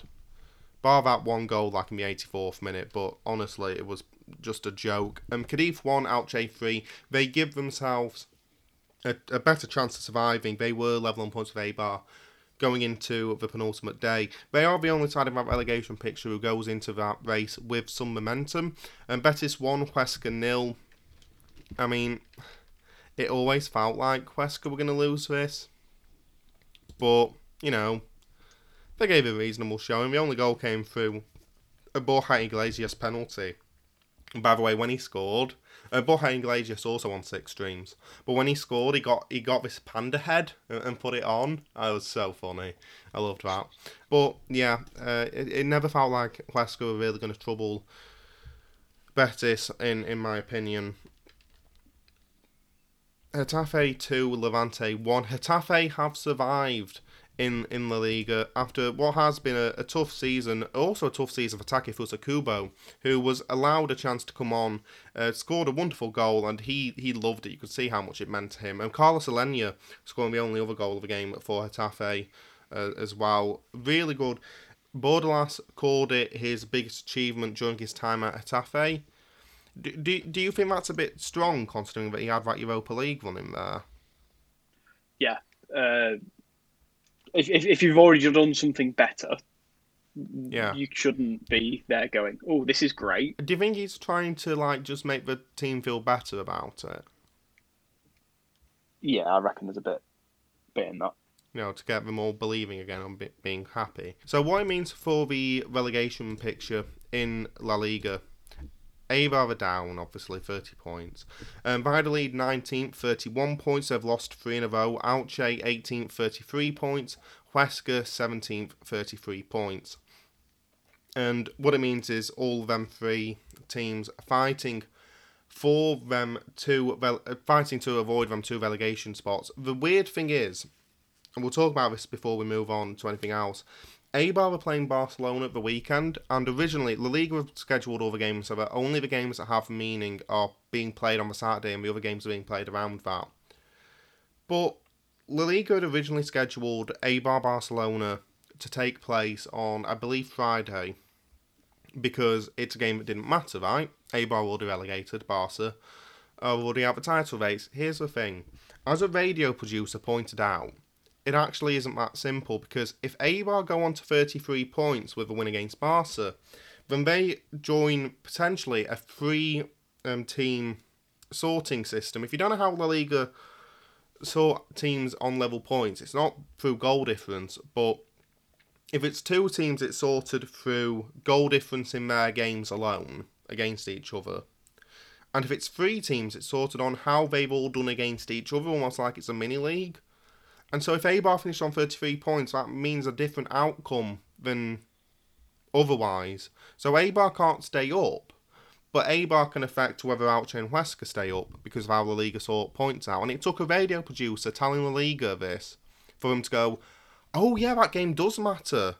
So this system is so convoluted, even La Liga don't know how to sort it out. And suddenly they moved the game over to Saturday. 15 minutes after this radio producer had mentioned it. Well done. Well done on having a system so simple that you need a radio producer to point out that you're wrong. Just use goal difference. I mean, I get it. It as a system, from a purely theoretical standpoint, it's better. But it's so convoluted that I spent so long yesterday trying to figure out the permutations for this upcoming article on my website. It's just so difficult. Yeah, I don't enjoy it. I don't enjoy trying to figure it out. Anyway, Villarreal 4, Sevilla 0. Some games in Spain were allowed fans back due to declining COVID rates. One of them were Villarreal, and Valencia had fans in as well, but Villarreal did, and it was so nice to see that many fans in the stadium generating that noise. It was really nice. It was absolutely phenomenal, and obviously Valencia had fans in as well, because they're both in the same area of Spain, same region. And yeah, it was really nice. You love to see it. That's the only reason I've really brought this up. There is still a European battle in La Liga. Real Sociedad 5th, 59 points. Real Betis 6th, 58 points. Villarreal 7th, 58 points. So any of them can get into the the Europa League. And obviously the loser gets the Europa. I sense you're not happy about that. The fury boiling up inside me. If he wins it with Villarreal against Man United, it means he'll only have not won it with one team. I almost made It's your so podcast close. explicit there. Yeah. So close. Yeah. But yeah, it was just really nice to see fans again. I've got to credit as well the commentators on La Liga TV. I can't remember their names. Graham Hunter and Simon Hanley, is it? Who were doing the simulcast on La Liga TV, where they went to all the matches and they commentated on every single match at once. That is top Bravo. work, that. It was phenomenal. And yeah, credit to La Liga TV as well, because it was a really good broadcast, and you know, the two commentators managed to keep up with all the games at the same time. It was really good.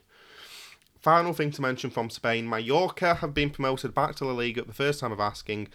The weird thing is, right, is that they played the second half of the final 10 games, whatever, of last season in La Liga in front of no fans. They get relegated to the Segunda, and this is the same for Espanyol. Both get relegated to the Segunda, and then both come back up, having not played a single game in front of fans. If there is a relegation and no one is there to see it, and then you get promoted again, did the relegation even happen? Because fans, you know, had their last game in La Liga, and then they're going to go back to watching them also in La Liga. Did the relegation even happen? That's some good philosophy right there. For me, it's Schrodinger's Mallorca. Schrodinger's Mallorca and Schrodinger's Espanyol. They both did and didn't get relegated. Yeah, I'd agree with that. So There we go. Yeah, congratulations to Mallorca. They're joining Espanyol back in La Liga, and obviously the playoff race still going on to find out who the third team is. It could be Leganés, and therefore the entire La Liga DOS season or Segunda Division season, whatever you want to call it, just wouldn't have mattered. Great. I love it when seasons don't matter. It's wonderful. Happy times.